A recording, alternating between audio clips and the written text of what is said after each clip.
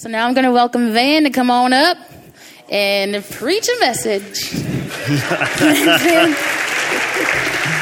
Thanks, Derry. Isn't Derry awesome? Yeah. All right. Hey, awesome to see you all here today. Wow. Great to be together. God has good things for us. He's going to speak to us. He's going to touch our lives. Some of us are going to get healed. Many of us are going to see God in a totally new way. And we're going to see ourselves in a new way because that's what the Holy Spirit does. He reveals more of the Father to us, and He reveals more of us to us so that we know how we relate to the Father. And that's what we're looking for. Hey, if you've spoken to me in the last couple days, or if we talk later after the service, you might notice that my eyes are a little bit red. And I just want you to know that that's not because Lori's been mean to me and I've been crying or anything like that. It's not because I've been drinking too much. But I'm just having a little bit of a problem with dry eyes. So if any of you have like solutions, please don't try to tell them to me after the service. You can email those to me. We just won't have time to do that then. But that whole thing with my eyes kind of reminded me of this story, this joke I wanted to start with. And this really will test how intelligent a crowd we have here. Okay, listen. All right, just pay attention. There's this farmer, and he bought a horse. And he took the horse home with him. And when he got the horse home, he realized it was blind. And so he took the horse back to the guy he had bought it from. And he says, "Hey, what's up with this, man? You sold me a blind horse. You didn't tell me it was blind." And the guy that had sold him the horse said, "Well, I sure did." He said, "I told you he was old. I thought he had a few good years left in him and that he didn't look too good."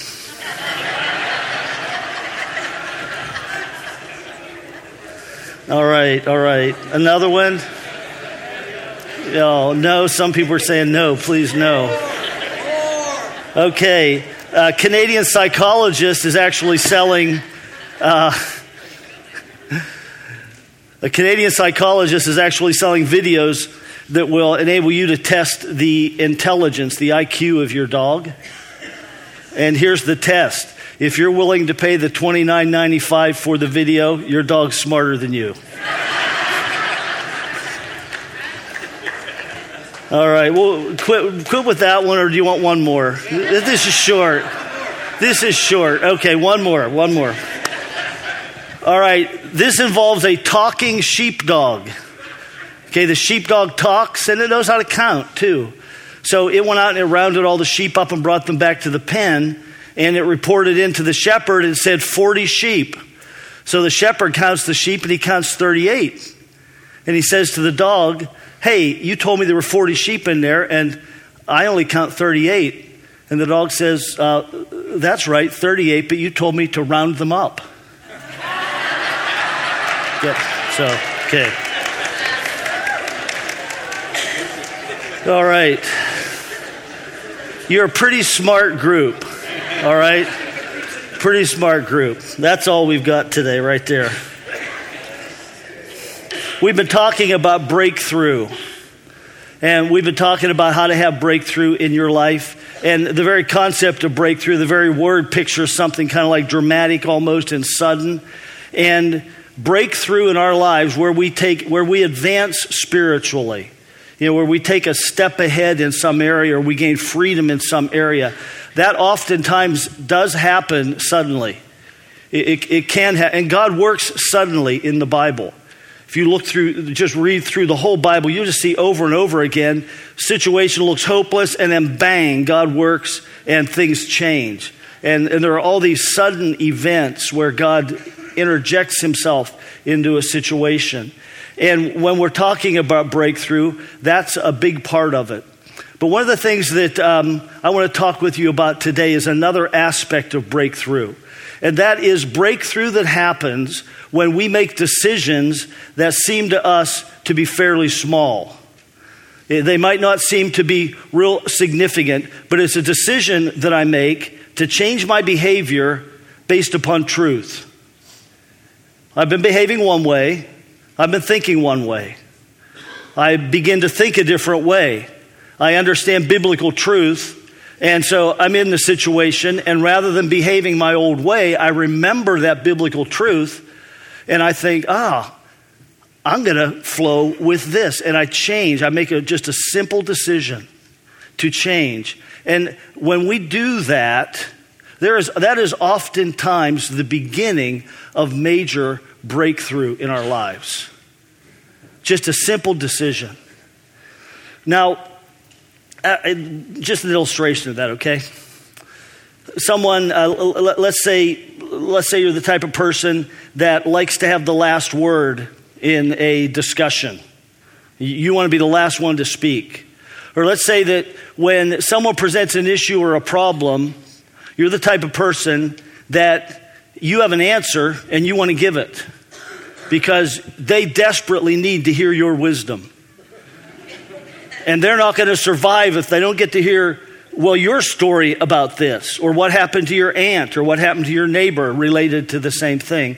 And you just feel this compulsion. You just can't hold yourself back. You have to share it. And then let's say you encounter the truth that God is already working in that other person's life, and that he can continue his work in their life whether they hear what you think or not. Whether they have your answer, which is, I'm sure, a wonderful answer, whether they hear that or not, God can continue to work in their life. And he might even do better working in their life if you don't speak. And you really begin to realize that. So then you're in a situation where someone brings up an issue or a problem or something that reminds you of a great story that you have that would relate to the whole thing. And the conversation you've already lost your opportunity to tell it. Have you ever done this where the conversation has moved on, all right? Someone else jumped in before you got to, and the conversation is 2 or 3 steps away from that. And you're still feeling this compulsion to tell what you want to tell. So you have to like almost do a timeout. I want to reset the context of this whole conversation. I want to go back 3 thoughts ago to that because I didn't get to say what I wanted to say then. And it is so important that you all have got to hear this. Anybody ever done that? Okay, man, I kind of live there sometimes. Yeah.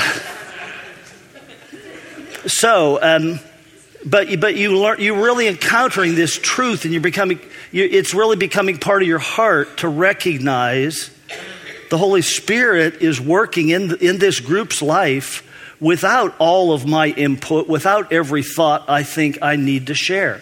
And so you come to that point, and rather than trying to reset the context of the conversation, or rather than trying to force your thought in, you just sit back and you're content.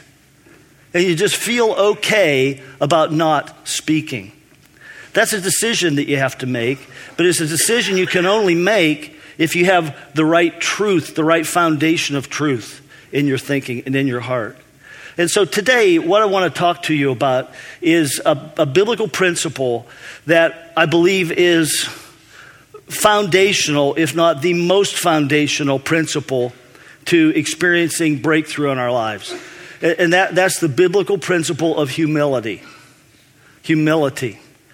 The notion that, or the understanding of who I am, who God's made me to be, and real comfort with that. So that I can respond to other people, not out of anxiety, but out of peace. So that I can encounter situations not because I think that I need to respond a certain way, but I can respond to situations the way Jesus did. And when that happens, there is breakthrough that occurs in our lives. In fact, James 4:6 says this. God, James 4:6, he gives us even more grace. That's why Scripture says, God opposes the proud, but gives grace to the humble. Okay, God opposes the proud, gives grace to the humble. Pretty simple statement, isn't it? And simple thoughts.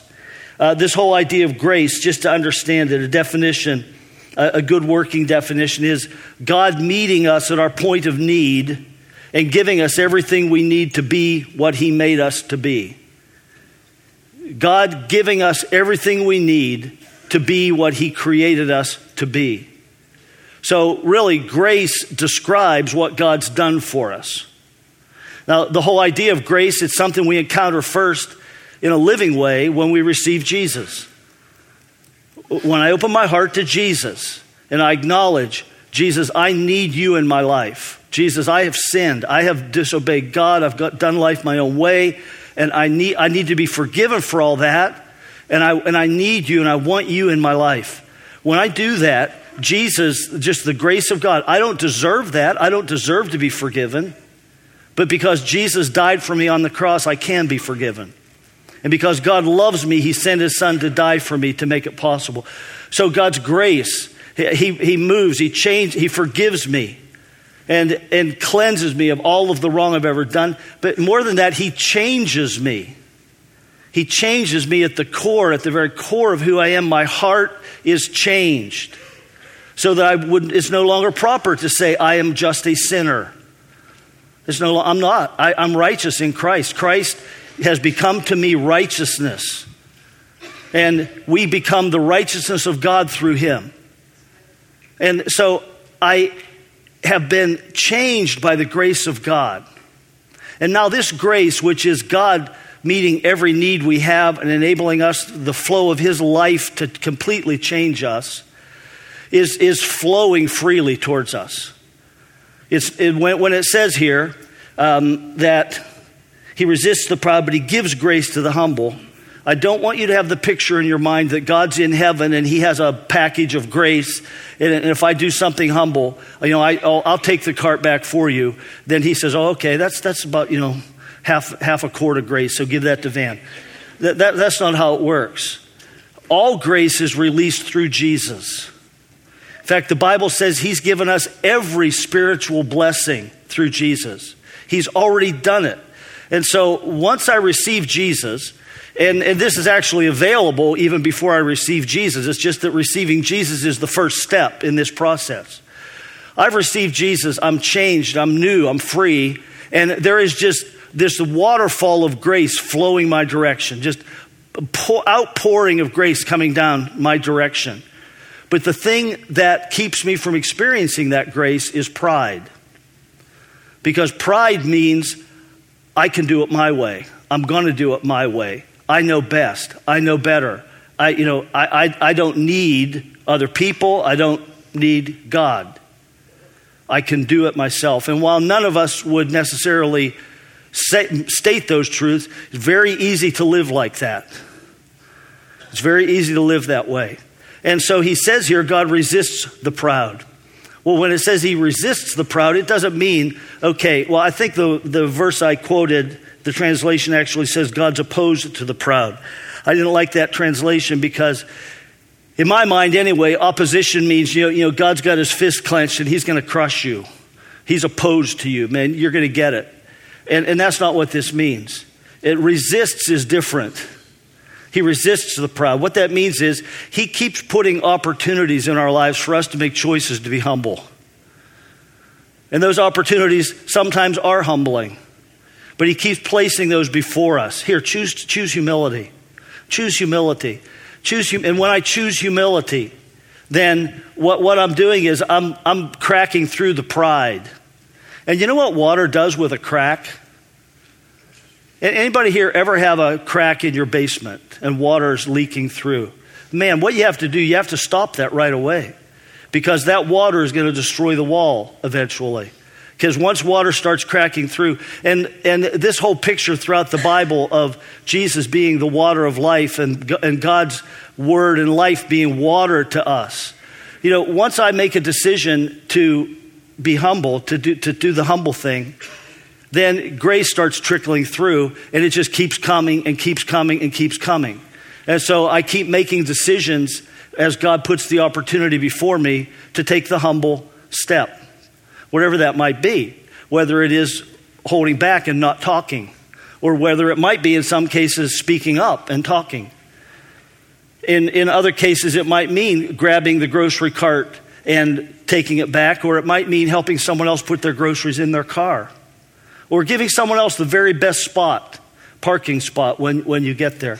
It can mean all sorts of things. Simple things.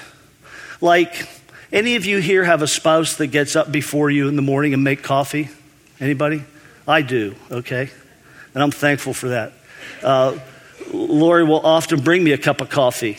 And isn't that sweet? Yeah, she's been doing that for a long time. Yeah, thank you.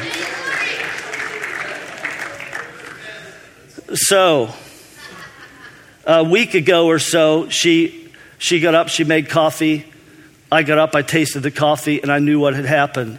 She had gone back to reading her Bible and forgot to take the coffee off the coffee maker, and the coffee burnt. Now, any really coffee drinkers, you love burnt coffee? No. So when Lori wasn't looking, I made a new pot. And I thought she won't notice, but then she noticed. And well, why'd you have to make movement? Well, because it was burnt and you forgot, and you were reading the Bible and you forgot to make the coffee. And so that happened again. And I'm thinking, okay, you know what? I'm going to drink this coffee and I'm going to love it. Because the last time what I did wasn't right. I knew that. I knew that as soon as I did. And I feel like God was saying to me, choose the humble path. This is good coffee. Be happy with it. Don't be a perfectionist. I mean, how can I complain? I've got a wife that makes me coffee in the morning, and she's up in the morning reading the Bible and praying to Jesus and worshiping. And so that's, but there are so many choices like that we have where God calls us to choose the path of humility. And when it says he gives us even more grace in that verse, the word more there, other translations, it's translated abundant. It means wide open spaces. And so wide open spaces, I mean, the grace God gives is just like a big wide open field. You've been slogging through the woods and the branches, and it's hard to get past. And you come into this wide open space, and that's God's grace in our lives. He makes it abundant for us. But the simple choices of humility are what open that up for us. Now, I'm going to say this, give you this definition. Humility is a settled confidence in who we are in Christ. It's so settled and assured that we don't need to prove it to anyone. All right, is that up there? You see that? All right, humility is a settled confidence in who we are in Christ. So settled and assured that we don't need to prove it to anyone. That is the thing that enables us to respond to others out of peace. Because if I'm unsettled in my relationship with Christ, if I just go around thinking, I'm just a lousy sinner, all I ever do is mess up, and I'm just constantly pronouncing these things over myself, then when something happens that kind of touches my heart, that's what's going to touch. It's going to touch all that pain, and pain's going to come out.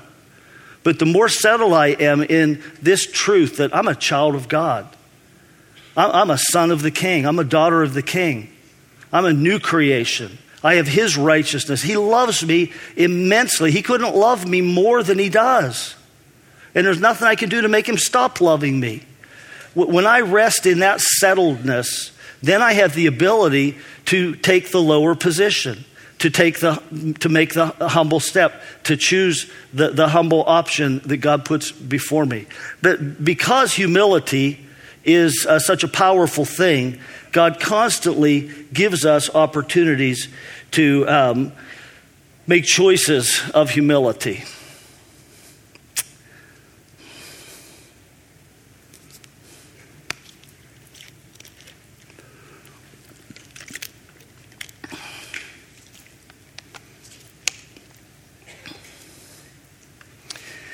Another definition for humility, that's kind of a working definition, is that humility is recognizing that God's smarter than I am. Okay? Pretty simple, isn't it? Not just recognizing it, but making decisions based upon it, and actually allowing that to be a life operating principle, that he knows more about life than I do, than my parents did, than the culture I grew up in did. He knows more. He knows that the best life I can have is obeying his word. even when it doesn't make sense to me at the moment. Like Peter, he's in the middle of a storm on a lake, and the only safety anywhere is a boat. He's in it. And he makes the decision to step out of that boat because Jesus tells him to. Doesn't make sense. But because of that, he got to walk on water. And so it really is us recognizing God is smarter than us, that he knows more than we know, and that if we're going to live lives that are effective, we're going to submit our thinking and our lives to his ways, not to our ways.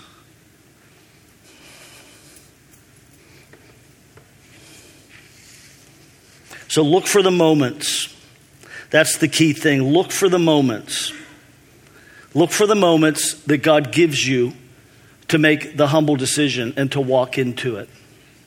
When we were in Zimbabwe, Wilson and Luke and Sanjay and I, one of the days we were out praying for people in the street, and I approached this young lady who had a little stand where she was selling bottles of water.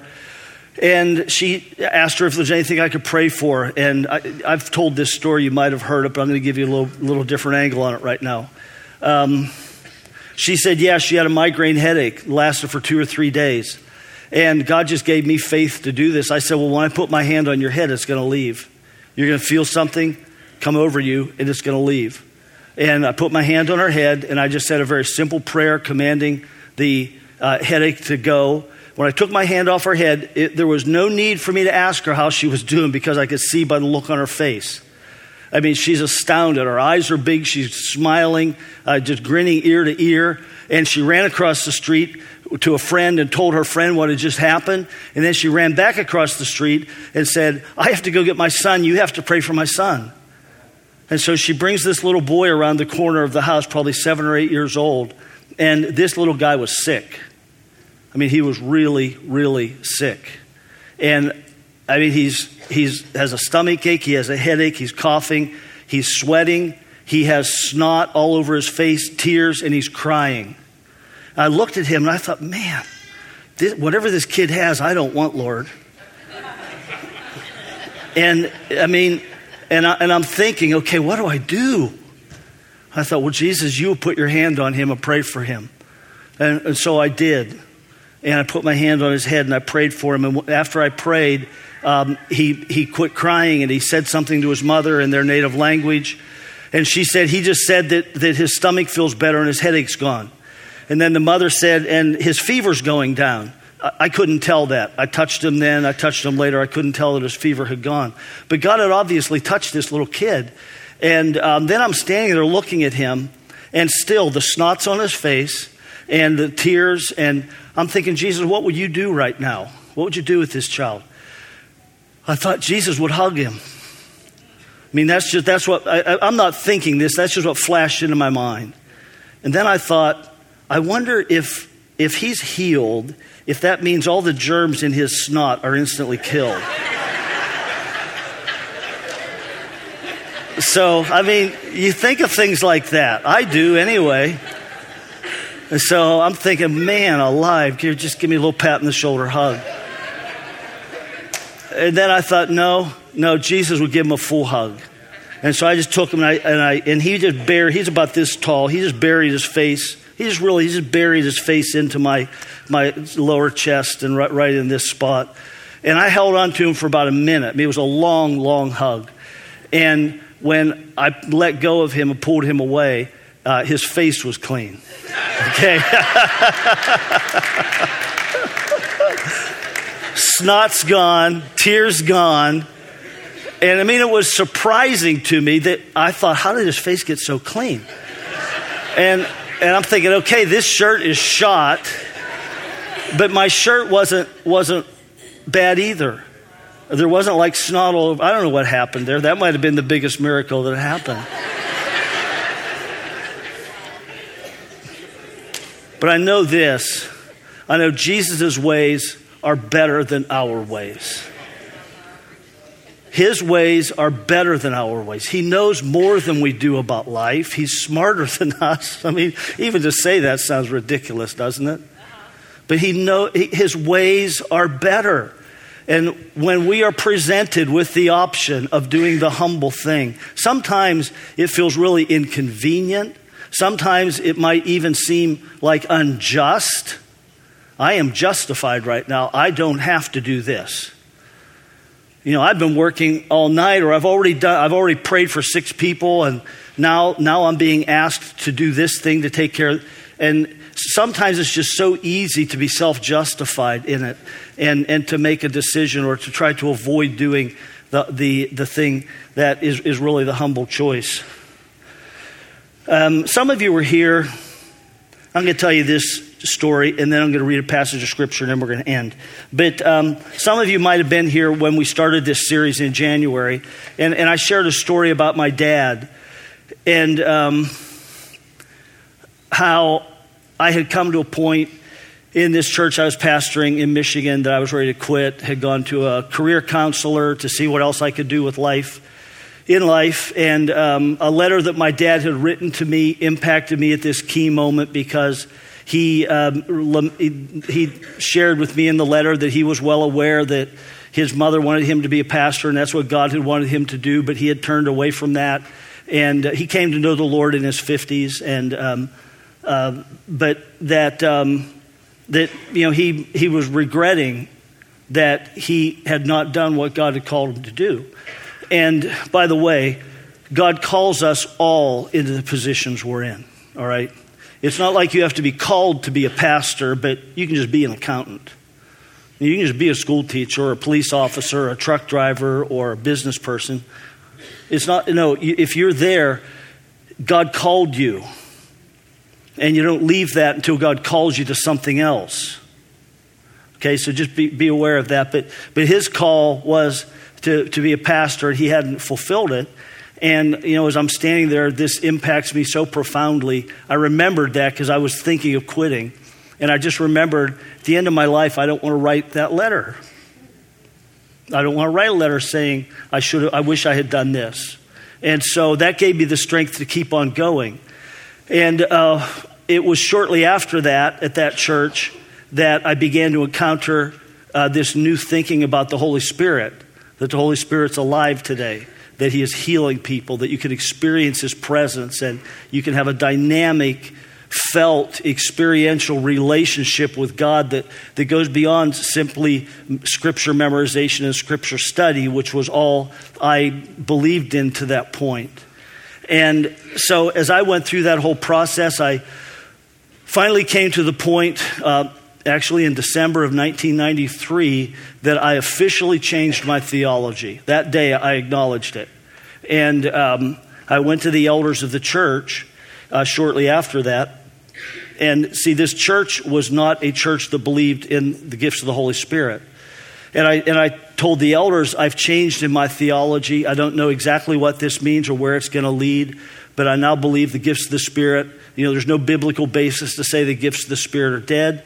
And I want to know, do you want to hear what God's doing in my life? Because we had come to this church under one set of beliefs, and I had changed. And so I didn't feel like it was ethical for me then to try to force this on either the elders or the church. And the elders, all good men, godly men, and this was a great church too, filled with wonderful people. But they decided they didn't want to hear anything about why I had shifted in my theology. And as a result of that, came to the point that I resigned the church. And by the time I had resigned, Lori and I acted very ethically throughout the whole thing. But you know how things like that go, and people are talking, and there were people that were upset with us in different avenues of the church's life. But came to a day that I told the elders, okay, I'm going to read my resignation to the church board. It was a large board, 25 people, and have them all in a room, and I'm reading my resignation to them. And in the midst of this, a young guy knocks on the door, a young man from the church. Now, I knew this young man, and he stuck his head in, and he said, they called me pastor there. Pastor, can I talk to you? I always wanted them to call me by my first name, but some of them couldn't bring themselves to do that. And he said, Pastor, can I talk to you? And so I went out right halfway through my resignation letter, and he had told me that one of the elderly members of the church had just passed away. Now, this was a wonderful woman, godly man. They had been married for at least 50 years. They might have been married 60 years at that time. But so I took that news and I went back in. I told them all. And several of them, she was their aunt or close relative. But I finished reading the letter and decided to go to see them. And when I got there, they were bringing her out. And I talked to the funeral director and went in the house. And he told me that she had passed away in the bathroom. It was a small bathroom. That it was, she was having convulsions and she had been sick for a while. And that there was a lot of mess.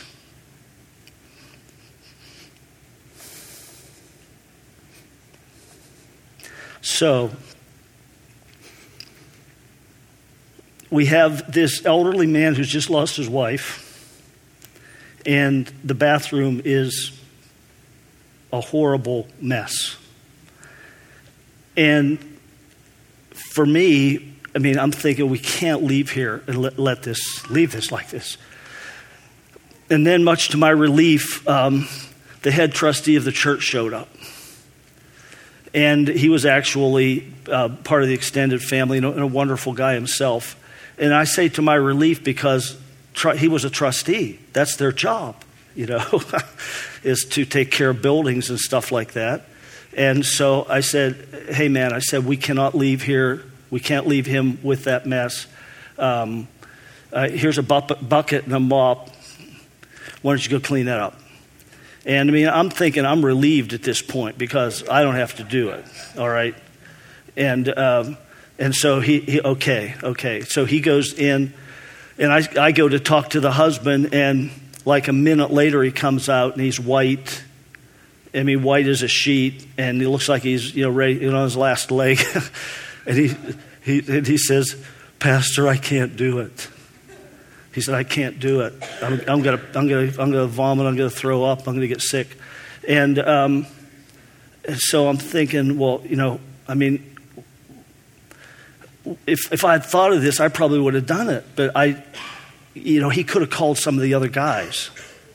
There are other people we could have called. I just didn't think of that, or I would have said that because this was not something I wanted to do. But when it came down to it, he's leaving.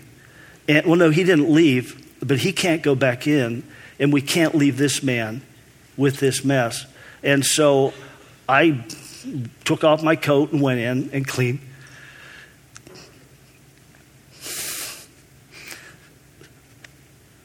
The bathroom, in spite of having done everything I could to get out of it. And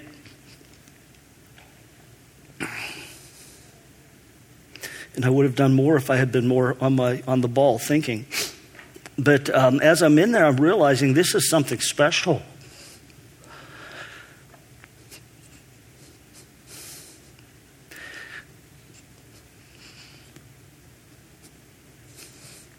And I'm realizing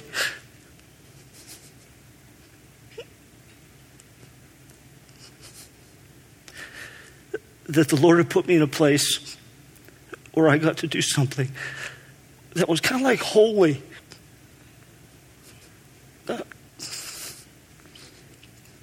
And so I finished up and I went home, and after spending some more time with this gentleman, and later that day saw some other people from the church, and everybody didn't find out about this. I've never told this story before. But one of the guys said, you had just resigned. If I were you, I wouldn't have even gone to see them. And I just thought, that wasn't part of my job description as a pastor. Oh, thank you.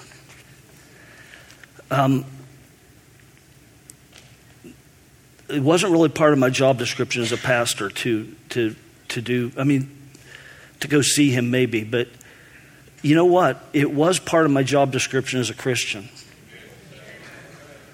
And as a follower of Jesus.